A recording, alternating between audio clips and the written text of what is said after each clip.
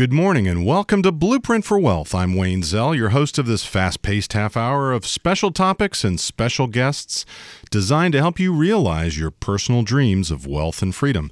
So sit back with your cup of coffee and your Danish and listen in while we talk about some special tax, estate planning, and business planning topics, and then bring our special guest on in the second half of the show.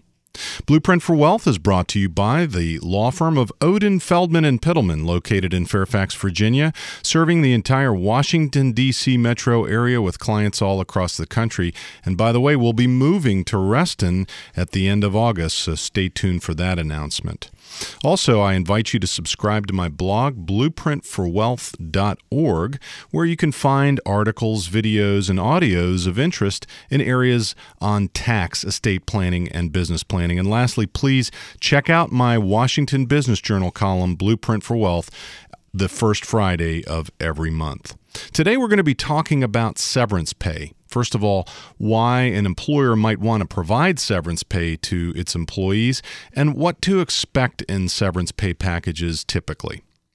Severance pay is money that an employer might want to provide to an employee who's leaving the job. Normal circumstances that can warrant severance pay include layoffs, job elimination, and also a mutual agreement to part ways for whatever reason. Severance pay usually amounts to a week or two of pay for each year the employee provided service to the company. For executives, severance pay may even constitute up to a month's pay for each year of service, and for senior positions, severance pay may be dictated by an employment agreement. In some cases, severance packages might also include extended benefits like health care and medical benefits, and also an employer may desire to provide what's called outplacement assistance to the executive, where the executive needs help in looking for a job.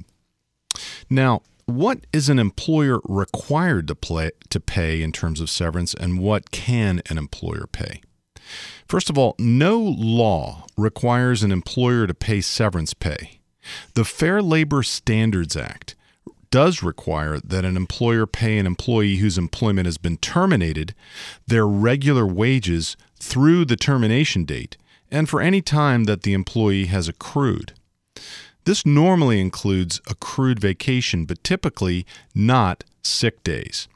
But severance pay is totally up to the goodwill of the employer, unless the employer is obligated to pay under an employment agreement or contract or by a severance policy that's stated in the employee handbook or elsewhere in writing.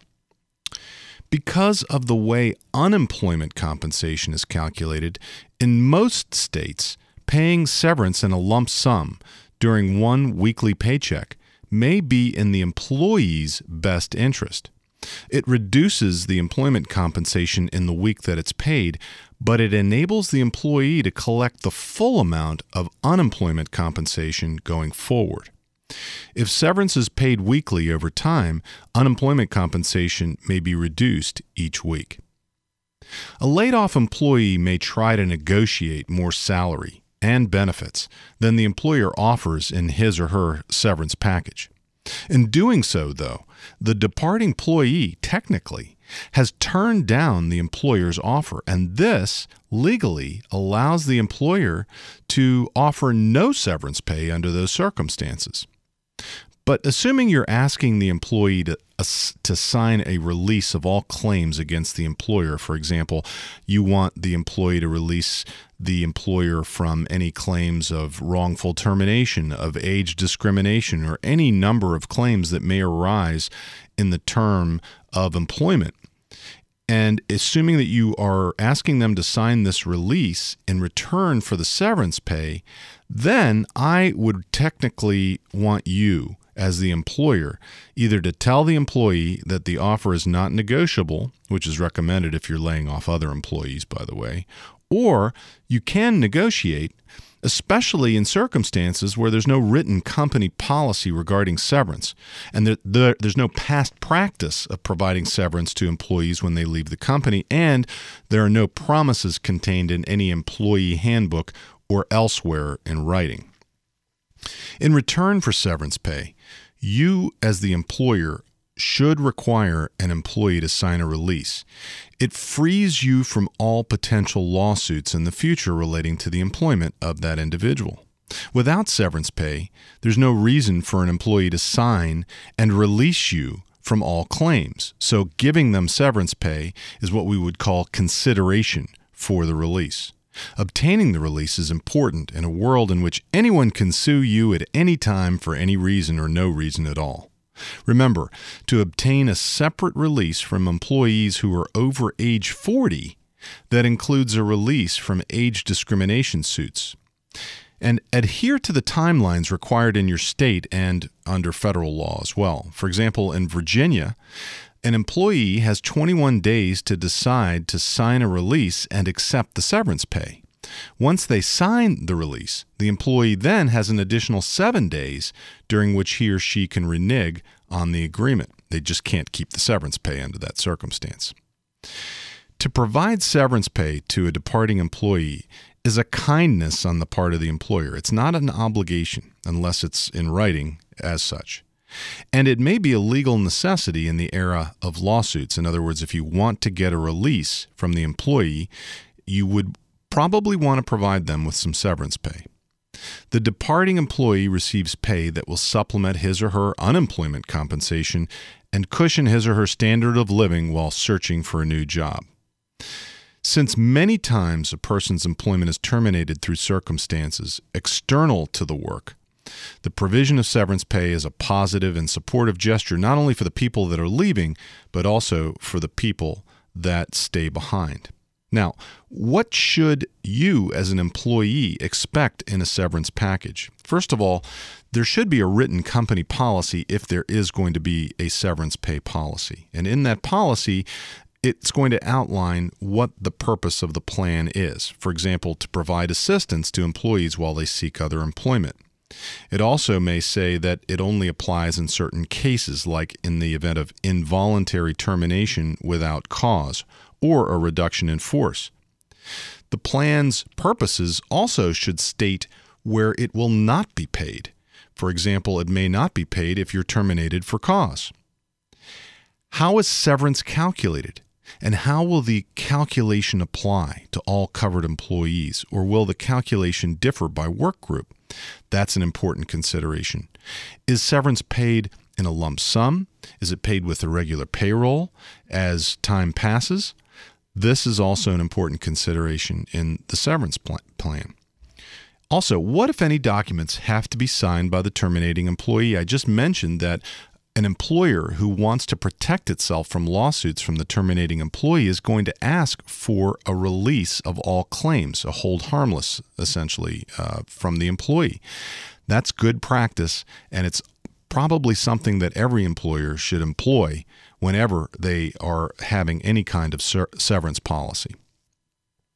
Also, the plan should state whether or not health care benefits will be continued outside of the regular COBRA coverage that is required under federal law. An employer must give an employee 18 months to participate in the plan, but they don't have to pay for it. The employee may be asked to pay for COBRA coverage after termination of employment, but the employer could provide as an additional benefit under the severance plan the ability of the terminated employee to have the company pay the premiums for the terminated employee.